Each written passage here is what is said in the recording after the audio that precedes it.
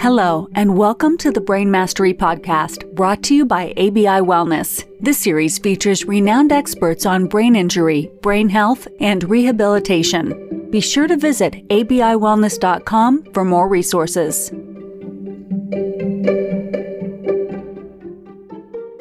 All right, welcome back to the Brain Mastery Podcast. Today's episode, we're going to be covering a lot around leadership, but not your standard book definition of leadership. What does that mean? But really leadership in practice and leadership in behavior and how to go down your own journey towards leadership, not just as an individual, but even as an active individual within community and within organizations. Today's guest is a Wall Street Journal best-selling author. He's an instructor that has served in roles at the University of Toronto, instructing leadership courses. Today's guest, you're going to want to listen up. He's very wise. He's also hilarious. Today's guest is Drew Dudley. Drew comes to us with a very eclectic background, having studied many things from women's studies to anthropology in university, has specialized in helping the social profit sector to help to serve underserved communities and causes. And it's really led him into his work as a leadership instructor, facilitator, thought leader, best-selling author, and just all-around cool guy. So today, we're very, very happy to be joined by Drew Dudley from Day One Leadership. Drew, thanks for being with us. And I'm thrilled to be here. And thank you for not calling me an expert, because that's all this pressure goes on right at the beginning. Because every time someone says he's a leadership expert, I don't think there's such a thing. So I appreciate you taking that pressure off right at the beginning. So now I can be like, here are the things I do not know, which I tend to learn a lot more from. You and I are dialed right in on this. So, Drew, as you know, and we were talking earlier for a while, and then doing some of my research, I was mentioning to Drew that I actually had the privilege to hear him speak here in Vancouver a few years ago. And I really enjoyed his perspective on leadership, because sometimes we can find leadership as a pretty challenging and overwhelming term, because, of course, when one is a leader, there must also be a follower. And some people struggle with that concept. And with my lens professionally here, I kind of work in kind of the rehabilitation space. And I think this lens, your work, Drew, holds a really special and important place in the world of healthcare, especially given these last few years. In kind of our work, we kind of specialize in providing solutions to organizations that have a currently unmet need. And that tends to be around this cognitive rehabilitation side. When you think about the world of leadership and maybe the world of health, what would some of your main message be, given all the great experience that you have in the process of training people towards more informed leadership? Yeah, I think the most interesting connection is, I was thinking about this as I looked a little bit into what you do, and as we chatted a little bit about the idea of being in rehabilitation. And I guess it really depends on how you define rehabilitation. But I guess I could look at what I do as trying to rehabilitate our understanding of something. So is rehabilitation that something became unhealthy and you're trying to return it to a state, or maybe return is the wrong word. You are trying to find a state where what has been damaged can return to its absolute best function. Now, that may not be the same as it was before. As a friend of mine with a traumatic brain injury told me, she didn't start getting better until she gave up trying to go back to normal. And she started embracing the idea that what she wanted to discover was a new form of normal that wouldn't be compared against what she used to be. It would be compared about what she is and what she wants to be and what she can be. I try to rehabilitate our understanding of leadership, because I think we've made it a little, toxic's the wrong word, but I worry that we've made leadership into something that is damaged and therefore not as effective. And if we have a damaged understanding of something, I think that we have trouble executing it properly. And so I believe our understanding of leadership has been damaged because of things beyond our control. Early on, and I mean, I'll tell you how brains work. You know better than I do. But I do know that the first example we give people to try to explain an idea not only shapes how they think about it for the rest of their life, it limits how they think about it for the rest of their life. And we teach people a very limited understanding of leadership because of the first examples that we use. Wow. We can say leadership is about serving others. We can say leadership is about inspiring others. We could say, like you did, that it's about followership, but that is not what we teach with our examples, right? First examples any of you were ever given of leaders, they were all giants, presidents. Yeah. And if anything, the last few years have taught us being president doesn't mean you're a leader. Like presidents, scientific groundbreakers, people who conquer empires. When those are the examples that we're given as kids, when our brains are still forming and understanding ideas, because when you're young, you are discouraged from challenging adults. And adults are the ones who create your conception of the world. We teach young people now that leaders are about money, power, influence, and fame. And the result is that we create a concept of leadership that makes most people feel like it's not a part of their life, because most of us don't see ourselves as having power and influence, money, especially when compared to the examples we were given.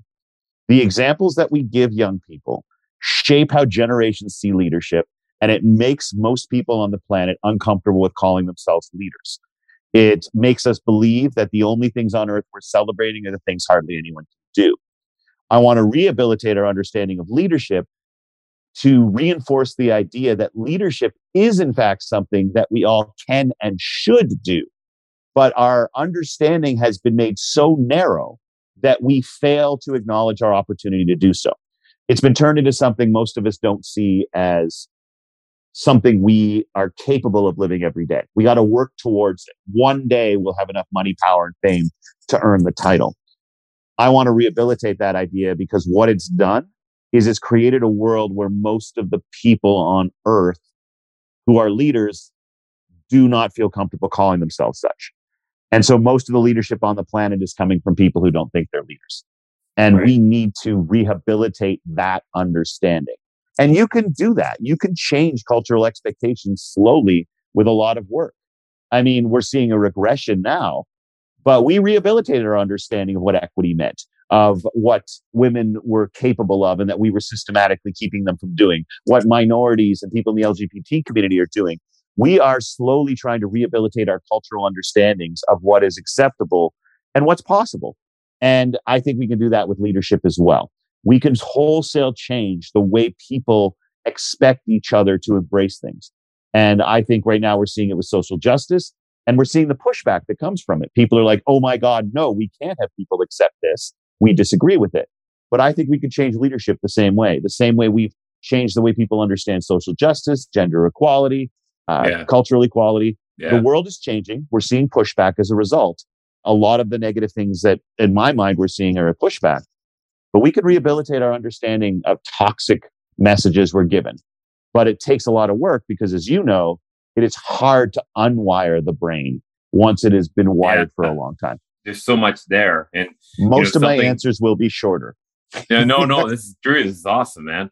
I'm really excited to kind of pick your brain a little bit more on that, because I think one of the things that I hear frequently that can be challenging for people working in this field, but also people that have had an experience like your friend had mentioned with the TBI, becoming a new version of myself, right? A different me, not better or worse, but slightly different.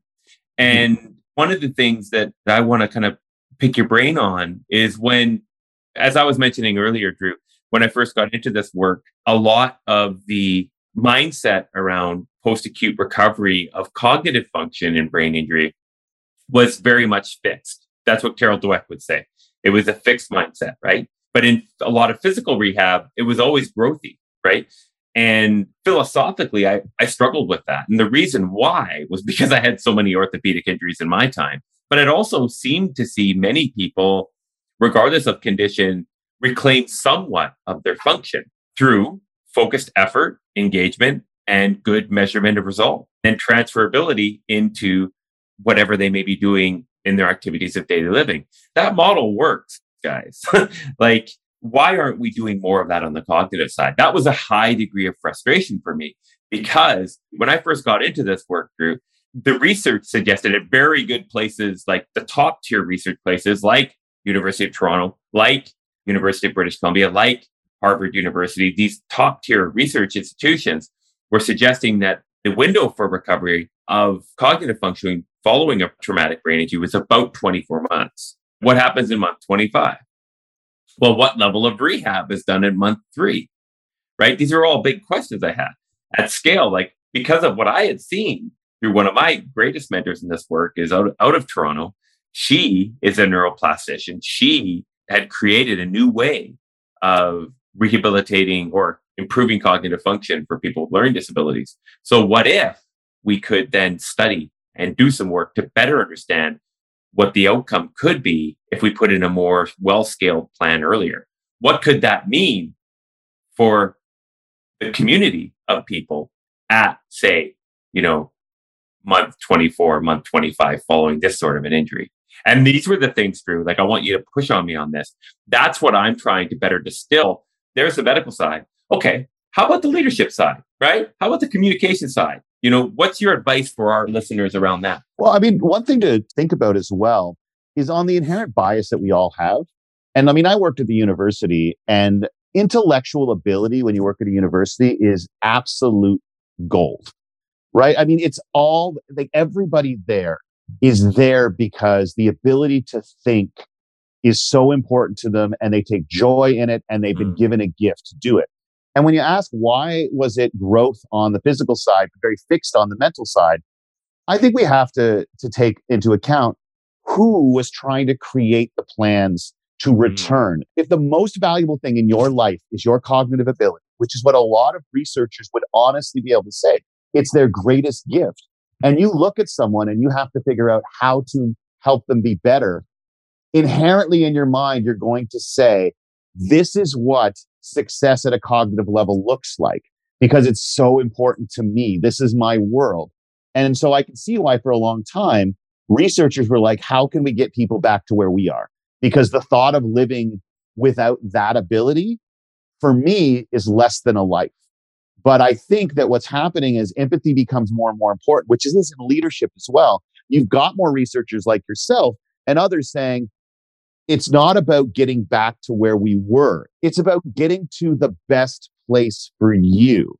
And it's the same way that I hid why I was bipolar for so long in an institution that was all about intellectual ability, because any sort of what people see as a cognitive barrier within a university system is seen as the worst possible thing, right? So I hid it because my entire career is based on people finding my ideas credible. I think it takes leadership to be able to take a look and say, what do the people I serve need? More than saying, what do I need to feel like a leader? You know what I mean? For lack of a better term. So no, it's good. And maybe and I apologize if that wasn't your question, and I was thinking about it and I never thought about it before, but I knew the people I worked with at the university, and for them, their cognitive ability was so important to them, not because they were cocky or arrogant, but because it's how they entered the world and it's how they felt they made the most difference in the world. And so if that's how you feel about your ability to think and your ability to cognitively function, I think there's an inherent part of you that says anything less than the best is undesirable. And I think that what happened is researchers are starting to say, no, what we need to do is not think about how we would like to think, but we would like to think about what would be best in terms of the new reality for the people we're helping. And so that means you try different things, because your goal isn't just to get people back to what they were. Your goal is to get people to where they can most thrive now. Well, and I think that my leadership's the same way. I love what you said there, but I want to really hit on a point. I really want to hit on one because you covered a lot there, but I want to distill one, focus on it for a second. One of the things that I think many people struggle with, and there was one person who said to me, and I really sit with that thought, is, options are really valuable. And I sit with that and I'm like, when you really think about that, it's like kind of mind blowing, because a lot of people out there in community right now, but not just people, a lot of professionals out there right now, because I hear from them all the time, they don't necessarily have the options to help people get access to the kind of cognitive therapy that would lead to a transferability into the improvement of the quality of life for that person. Therefore, it's scary, I think, for them to look at a new option because, like we talk about, neuroplasticity, neurons that fire together, wire together. And in James Clear's work, right, in the Atomic Habits work, changing behavior and building habits is very hard. So when you think about your work, and this is what you do, What are your thoughts about that? Because it's probably pretty scary, I would think. Well, I know it because I actually thought, I was in a fixed brain mindset for sure. I thought, well, for sure, the body, like when I do my ACL, we can do that, right? Yeah. If I want to get my bench press up to 500 pounds, I can do that. I got to put the plan in place. Oh yeah, me too, for sure. So give it some friend, thought. I could put the best plan in place to bench press 500 pounds, and it ain't going to happen. But I like your faith in your abilities. But sorry, I cut you off just because I was like, I'm following right along, and then also like, I want to bench press 500 pounds. I'm just like, well, I did. Dude, I'm gonna need some rewiring of my brain to believe that. So. Well, no, but that was on my brand. What I was doing was playing football, and that was something that could transfer, I thought, into helping me become a better player. But it's that whole practice play metaphor. But when we think about that in this brain health space, what I was trying to get to is it would be pretty natural for it to be a little bit scary for someone to think about doing something new and innovative because there's a risk, right? And the risk is, what if it doesn't end up being exactly what I think it could be in my mind right now? Yeah, I was listening to Bob Costas tell a story about he had Mickey Mantle over to his house, and he invited Stan Musial as well and his wife, and they had a wonderful night. And then after Musial left, he talked about how Mantle sat with him and said, what's amazing about Stan Musial is he got absolutely everything out of his talent. Such a talented guy, but he worked so hard. And he said, man, he will never have to live with what I do every day, which is that I never took full advantage of the gifts that I was given. He's like, I was faster and better than every baseball player that I ever played against, but most of them were better than me as players because they never wasted. And I have to spend the rest of my life looking at that. When you're talking about the courage it takes, the reason we don't start some things, I think there's two reasons. One, we're afraid that what will end up is worse than what we have. And that's the reason we don't do anything. Right? Is that we take a look and we say, what could happen as a result of this behavior could end up with less or in a worse place than I currently am. The challenge is that when we don't like the places we currently are anyway, what are you actually risking in that situation? And that's the part that I think really courage is it's taking action when there's the possibility of loss. And I think it's so much more important as people and leaders to worry less about becoming the type of person who doesn't make mistakes, and instead focus on becoming the type of person who is incredibly good at dealing with our mistakes. And I worry the education system teaches us that you have to avoid being wrong, as opposed to you better be prepared to be wrong and be really good at being wrong. Like if I could go back to school, I'd be like, become really good at being wrong while you're here. Because what school teaches you is that you will be punished every time you say, I don't know. And so for me, a lot of the work I do with leadership comes from this, what you just said, the habit side of things. It really started a lot of what I do when a student came in and said something that it turned out to be stolen, but at the time I thought it was unbelievably insightful. He said, man, it's a lot easier to stand up for an ideal than it is to live up to one. And I just thought, damn, how do you figure that out at 20? A lot easier to stand up for something than live up to it. It's former Supreme Court Justice Adlai Stevenson who had said it. But I always used to joke, you get this too as a man in the academic and research realm, that you never steal an idea, you just benchmark a best practice. Yeah. And what we got doing is, how do we actually have the guts to close the gap between the person we want to be and how we're behaving? Because my work focuses on the idea that gap exists in every human being between who we want to be and how we're behaving. Most people do not deny that's true. Every single person I know with any level of self-awareness recognizes there's a gap between who they want to be and how they're behaving. We rationalize it as being temporary. That's what we're amazing at, is the rationalization piece. Oh, well, that gap is there, but just until the pandemic's over, just till the promotion, just till the kids leave, right? Yeah. But leadership for me is acknowledging the gap exists, recognizing it's your responsibility that it exists. It's nobody else's fault. Yeah. You did that. Yeah. And the most important piece is to come up with a plan every day to close it. Now, you want to put a different word in? Come up with habits to close that every single day. My work says, if you want to be mentally healthier, you have to prove to yourself every day that there is an answer to this question. I'm going to pose it to you. I don't know if I asked it before when you heard me speak. Why do you matter? Like, do you have an answer for that? Why do I matter? Yeah. Yeah. I mean, I think it comes back to exactly, I've thought about this a lot. It's really my responsibility to give the gifts that I've been blessed with in order to help others become more self-aware to live more towards their potential. Yeah, and that's awesome. But the number of people who haven't done what you just did, which is I've thought a lot about it. And you know what we haven't thought a lot about? No one asked us.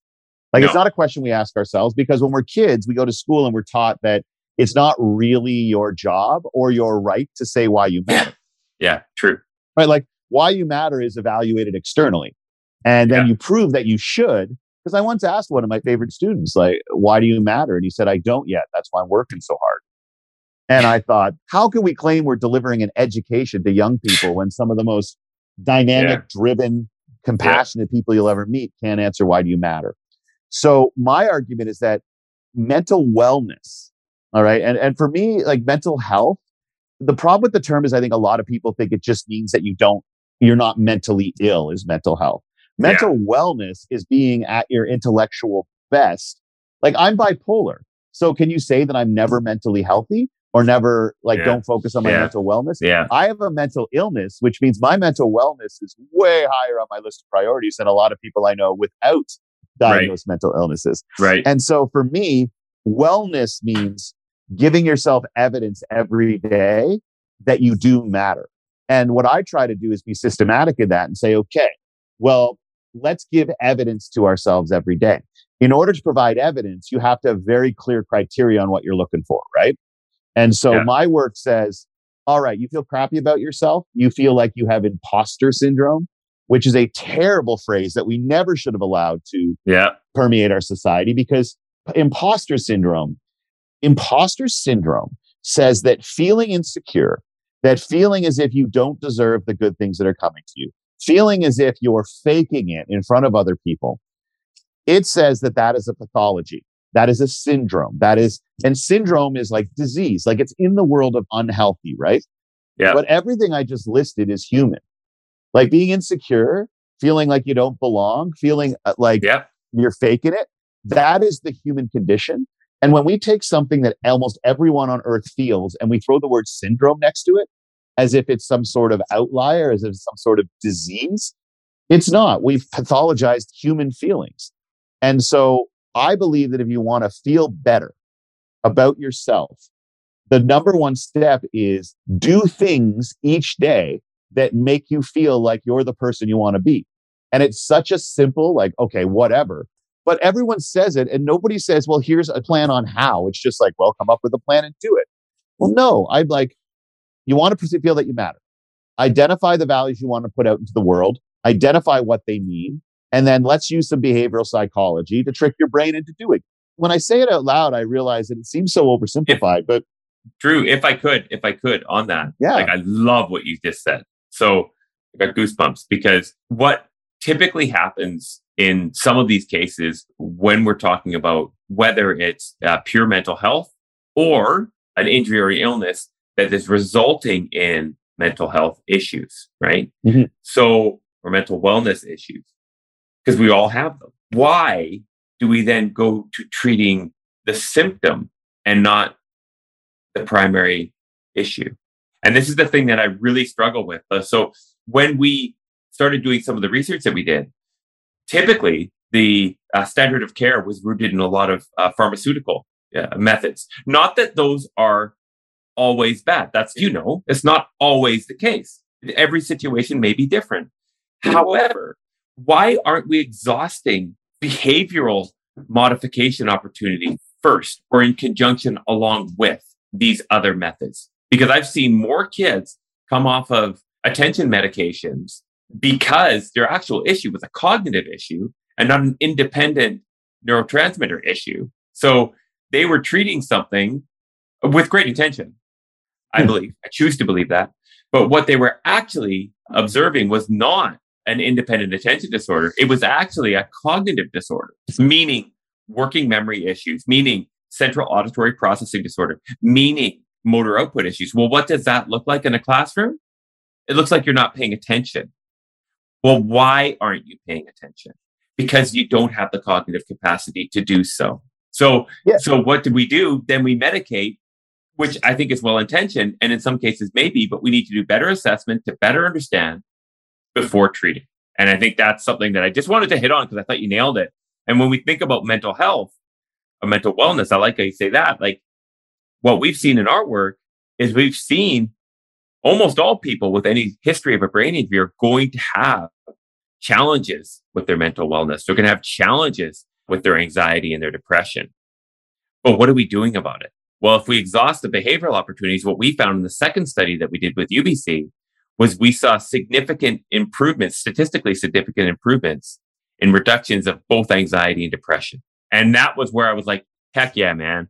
Like, yes. Because you know why? The other part to it that gets me so jacked up is that a lot of the people who go through this condition, they have a lot of learned helplessness along with it, right? I need that pill in order to get well. I need this to get well. And then the locus of control is so far outside of yourself.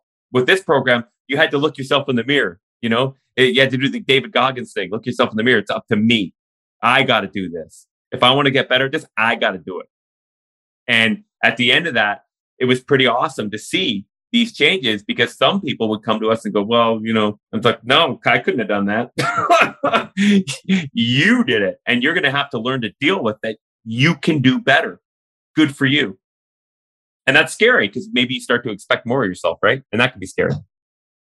Yeah, I also think that we're reward-based creatures. And For sure. So the way that our society works, or any factor of society works, is in large part by what the people within that particular part of society learned would gain rewards.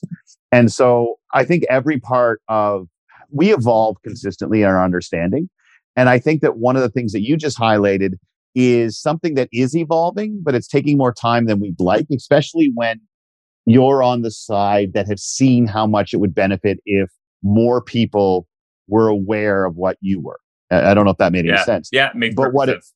What it basically means is that I believe that medical care was delivered for a long time by people who were very academically skilled. It was the only way you could become a physician, right? You have to be good at that type of thinking.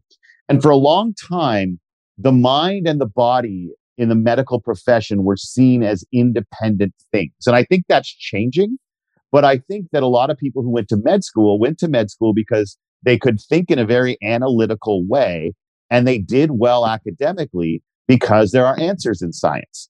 The mind has significantly fewer answers. And I think that as a result, the medical profession, and I'm not crapping on the medical profession because I can't do the things you do, but I think if you talk to doctors, and when I was invited once to speak at the medical school convocation, it was because the students said, in our 4 or however many years we've been here, we haven't really heard anybody talk about the whole person particularly well. And I think that part of the reason you're saying, why is this happening, is because I think we're only now, as more people start to realize it, starting to ask medical professionals to consider the whole person as part of their process. We also have to recognize, I think the medical system is overwhelmed, especially in the last couple of years. Yeah. And why do we not do it? To answer your question, I think the answer is efficiency. And I think that the purpose of the medical system, particularly, we're Canadian, which means it's free, which means people use it all the time when they need it. And that isn't always the case in the States, right? Because you can't afford it. So lots of people aren't going into the medical system to get the treatment they need because they can't afford it. In Canada, everybody gets into it, which of course has its own issues. Yeah. But people in the medical system have a reality that they have to triage and move fast. They were taught to focus on the body, not necessarily the holistic person. And what we're seeing is people just get moved through as quickly as possible, as you said, with the best intentions. And I think what's key is podcasts like this and research that says the better we understand how we need to treat the whole person, which means it's probably going to take longer to get it right, the better we're going to serve people. I think, and this is the challenge that, we're always going to face, is how do you take more time in order to do it right and still get everybody what they need? And that, for me, is the challenge. And I think we have to be willing to be patient is the unfortunate annoyance. But that is really easy to say when you're not the one suffering. Yeah, totally. Be patient. Look how far gay rights have come. Be patient. Yeah. Look how far our understanding of mental illness, addiction has come. Yeah. Well, yeah, but that doesn't help the guy who served 17 years in prison because we had it wrong, because he had an ounce of pot on him. That's the challenge we face. And I think it's why it's important to have these conversations, because my argument with leadership is not about titles and accomplishments. It's about your own understanding of your ability to matter. And so my argument is that leadership exists in individual moments of interpersonal impact. And I think that that's what's really important, because when you treat leadership like that, everybody realizes they have the capability to do it. And sometimes the only thing keeping people from engaging in something positive for themselves or others is simply nobody has made clear to them that it's within their capabilities. They've been convinced from a very young age they can't do it. I convinced myself at the age of 19 that I couldn't run. All right, I played football too. I was a baseball player, but I couldn't run, not for a distance. I was an offensive lineman. We didn't have to. Yeah. And then 12 years later, I decided, you know what? I'm going to see if I can run for 10 minutes. Just because I was 36 or 37, and I was on a treadmill walking because the weather was bad. And I tried to walk 2 hours a day for my mental health. I said, I'm going to try to run for 10 minutes. And my brain said, you can't run for 10 minutes. It had been simply assumed my whole life by me that I couldn't run. I then ran a 5K in just over 30 minutes. And I had no idea that I could do that. And then I started signing up for races, doing something that I simply had assumed I couldn't do. Whatever is true of you, your background, your ability, and, I know for people with brain trauma as well.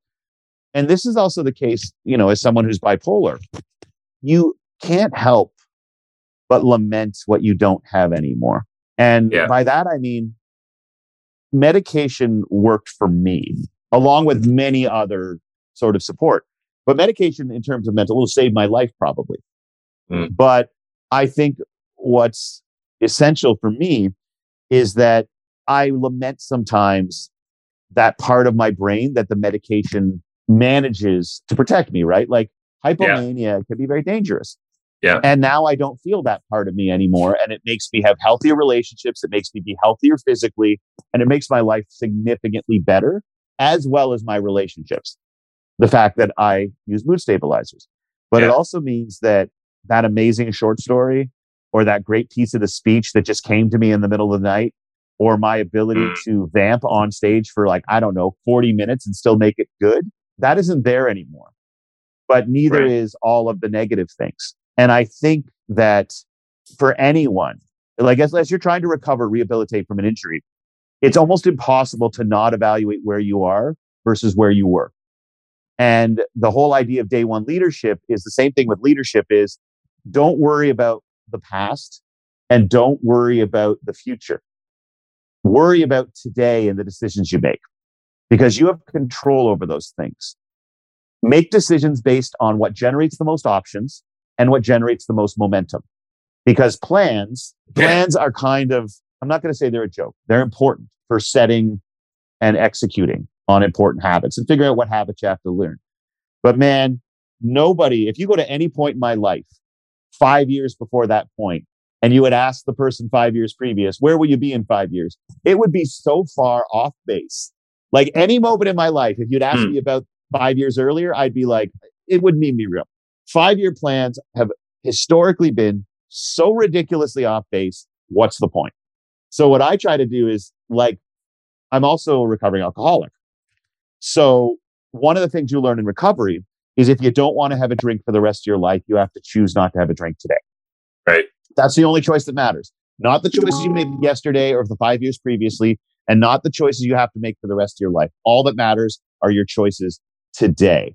And the most important choice for those of us in recovery is today you must make the choice not to have a drink. If you've done it for 2,197 days so far, that doesn't matter. The fact that you know that you've got hopefully 8,000 days still to go, that's intimidating. Can't think about that. Right. All that matters is today. The same thing is true of your mental health. The same thing is true of living your values. Every day I have to answer a self-respect question. What have I done today to be good to myself? In order to believe that I deserve another day on this planet, I have to prove to myself that I have lived 3 of my 6 core values every day. That's it. Love it. Love it. And for what it's worth, everybody, psychology says that the brain doesn't handle unanswered questions very well. So if you stick a question in your brain, it will actually, 1, be incredibly uncomfortable till it answers it. And 2, will actually adapt your behavior without your knowledge to find the answer to a question. If you've ever questioned the fact that your brain struggles with unanswered questions, think about the last time you tried to remember the name of that actor or actress and you couldn't do it. Yeah. But 24 or 48 hours later, in the shower, lying in bed, in your car, the name of that actor or actress pops into your head. Your brain does not let go of questions to which it does not have an answer. It makes it incredibly uncomfortable, and your brain will go to great lengths to remove that discomfort. So I turn all of my behavior goals every day into questions that are then embedded into my mind as expectations and into my phone as reminders. I love it. And every day I have 6 questions and I need to answer 3 of them. And that means that every day, no matter what outside of my control blows up in my face, I, at the end of the day, can point and say, even if I screwed up a million things, even if the big long-term goal doesn't seem to be coming closer, today I lived courage, today I lived self-respect, and today I lived impact. Those are 3 of my 6 core values. And you know what? Today, I may not have won. I might have lost today. Things might not have worked out. Yeah. But I do have these moments where I was the person I wanted to be. I love that. Oh my God. So that is genius and needs to be done more. What I like, Drew, about what you did is you really outlined a process, because it can seem overwhelming. Obviously, to change anything can seem so overwhelming. And I love the mindful approach of, just one day at a time. But if you're working one day at a time, knowing that there's a process there to support you in that moment, in that day, that's going to lead to success. And being an old football player too, right? That was like the whole game planning thing, right? Monday's practice is very different than Tuesday, very different Wednesday, game days, Friday or Saturday. And we're going to work towards that goal. Now, it's a culture of personal leadership. Yeah. And culture is just expectations. On a football team, I'll take culture over talent any day. All day long. Yeah. And what I want to do, though, is I know you're so giving of your time, and I just really am grateful for all that you've given today to our listeners. And I know it's going to land very, very well for them. So I mean it. Thank you. Drew's in Vermont in a beautiful cabin in the Green Mountains. And, he's really put himself out to share with our audience today. And I'm really grateful for that. Many people in our space, unfortunately, haven't yet had access to leadership training. I think it's important. I'm just always inquisitive about leadership, and I've always been fascinated by it. How do people reach you if they want to learn more? I assume you are still doing some courses, training. You've also got a book that I want you to, I know you're not a big plug guy, but I'm asking you to, please, because the message is valuable. If you could please do that, a little bit of information on kind of day one leadership, and then how do we get a hold of you? How do we get the book? Man, that's awesome. Thank you. I don't think I'll ever be an expert. My goal every day is to become a little less ignorant. So I'll never fully be an expert, but I hope every day to be a little less ignorant about it. You know what? DrewDudley.com is the place to find all kinds of information. The book is called This is Day One, A Practical Guide to Leadership That Matters. Big focus was it has to be practical. It started at university where I got a room full of 20 or 19-year-olds who have no power in their lives. It's run by other people. And so we were trying to come up with a way of feeling like we had power to create moments of leadership, even when their age, their financial situation, any of our ages or financial situation, education, just doesn't stand in the way of this type of behavior. So I have the book lays out how do you figure out those core values and create your own questions. Because I did reference the questions, and the book talks about not only what my 6 are, but more importantly, how to figure out your own. And it's only one type of leadership tool. I want to be very clear on that what I offer is one particular tool you can use to better align your behavior with your stated values. And people a big part of that, I'm buying it. You were nice enough to give me a copy, so thank you. But oh my goodness, do this. We were talking earlier about, and I know he's a bit of a competitor, but Simon Sinek, I had people start with, what's your why? Why'd you get up today? Why? Simon's not a competitor, man. Simon's got another way of doing it. Another way. And let's it put relates. it all together. Let's put it all together. And that's what I love about this, because sometimes I go to sports metaphor and all that stuff, but why am I doing this? I do these runs. Okay. Because I'm like you. I was like, I could never run. And I'm like, maybe I could. Maybe I could. Until you do. Yeah. Until you do. And you're like, this is I could great. never quit drinking until you do, right? Until you do. And so the running, I get that going. And now I call it my lunch investment. I'm like, I'm putting into this bank account, man. I like that. And it's my lunch investment. And don't mess with my 30 minutes of lunch investment, because it's for me. And I'm not going to apologize about it. I'm investing in me. And I know that it's so good for the brain. And I don't know, it's so good for my mood. It's important. But your message is very, very important, because this is a hard thing to do, to conceptualize for people. How do I go about doing this? Yeah, honestly, it was just like the way that people treated me every day that I was surrounded by had a much bigger impact on my life than what the president of the university or a CEO or the prime minister of Canada on my daily day basis. Like, they really didn't matter nearly as much as the guys and the women I worked with and the students that I worked with. You know, it's an old joke, man. Like, can you tell me the last 5 winners of the Best Actor Oscar? Can you tell me the last 5 winners of the Pulitzer Prize? The last 5 winners of the Nobel Peace Prize? Like, most of us can't rhyme off those names. But the name of the friend that was there during your last darkest time, the name of the teacher who changed your understanding of how smart you were, we all know those names. And yet we evaluate our lives based on how well we got ourselves into the first category, names that people don't remember. And yet we don't give ourselves enough credit for being the other type of person who, as a general rule, mattered more to us. So the power to create individual moments of interpersonal impact is the only power on earth accessible to everyone. Love it. Almost every source of power on this planet has systemic barriers between that power and most of the people on the planet. The ability to create moments of interpersonal impact is the one form of power that one group cannot limit for another group. And that's why I think if I can find a way to help anybody feel less powerless in their ability to create moments that matter in this world, that I think is what's key. Love it. People, when they feel helpless and when they feel like they don't matter, treat other people like they don't matter. Because when we're in pain, we become incredibly self-centered because we need to survive. And if we can find a way through podcasts like this, from individuals who are like, I'm not what I used to be, it doesn't matter. All right. If you can't do certain things you used to do, what we will find is what are the doors that are now open for what you can. And my argument is that the ability to create one of those moments for people every day can make the most brutal days salvageable. I'm not saying you will go through life skipping, because look, like I've done days where I've answered 4 of my 6 questions and I feel so bad at the end of the day. But when I close my eyes, between the time you let your last screen turn off, phone, computer, and you fall asleep, for some people, it's blissfully like 12 seconds between like the last screen going off of them. I think for the rest of us, it can be a little longer. That's such a scary time, man. That's when you question yourself, you question your values, you question your character. And so for me, every day, I just want to give myself the opportunity to have a voice during that period where everything in your brain is like you're the worst and you're not what you used to be or you're wasting your talent. I just want a voice that's like, yeah, maybe. But today I was impactful, I was courageous, and I lived with self-respect. Prove me wrong, MRFer. I think my goal, we all have the voice that stands up and says we're crap.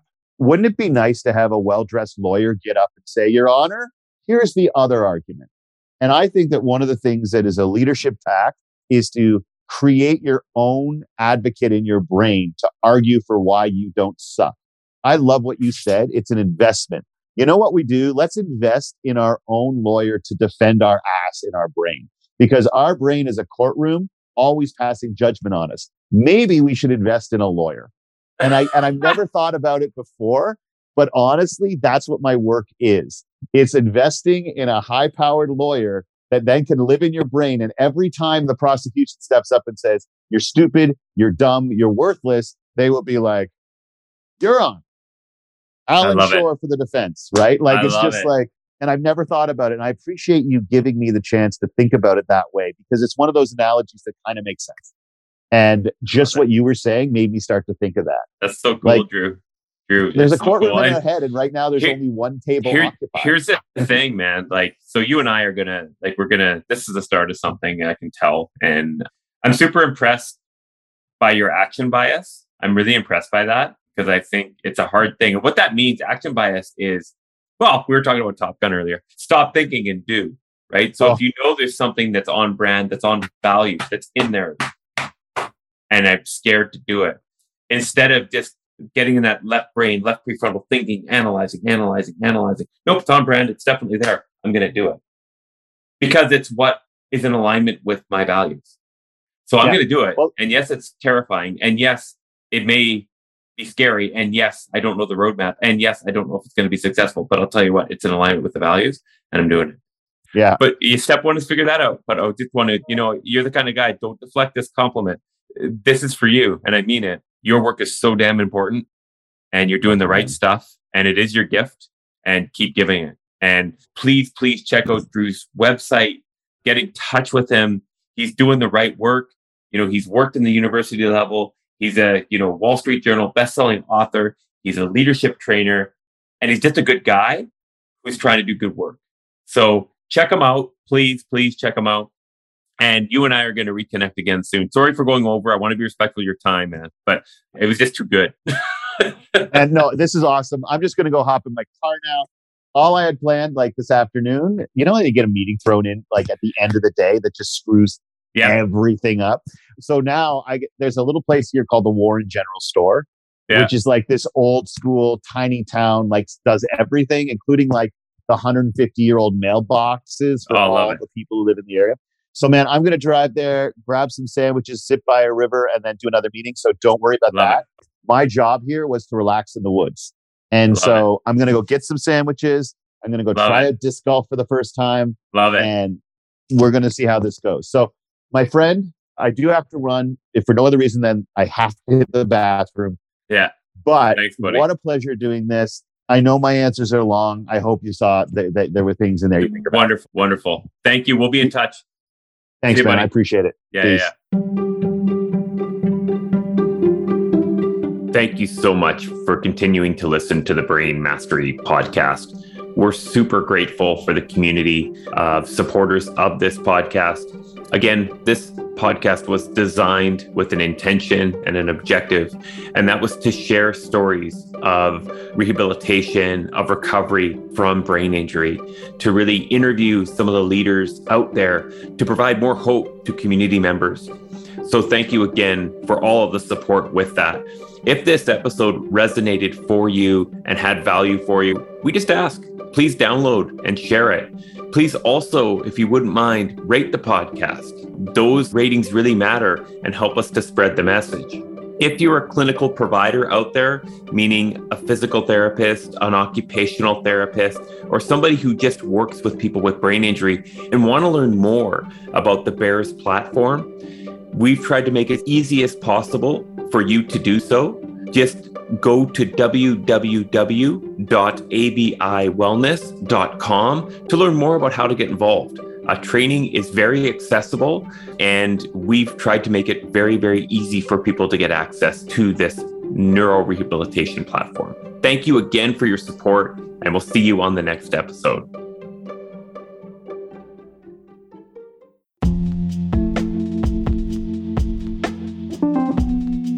The statements made regarding the BEARS platform and ABI Wellness have not been evaluated by the Food and Drug Administration. The efficacy of the BEARS platform has not been confirmed by FDA-approved research. The BEARS platform is not intended to diagnose, treat, cure, or prevent any disease. All information presented here is not meant as a substitute for or alternative to information from healthcare practitioners. Please consult your healthcare professional about potential interactions or other possible complications before using any product. The Federal Food, Drug, and Cosmetic Act requires this notice.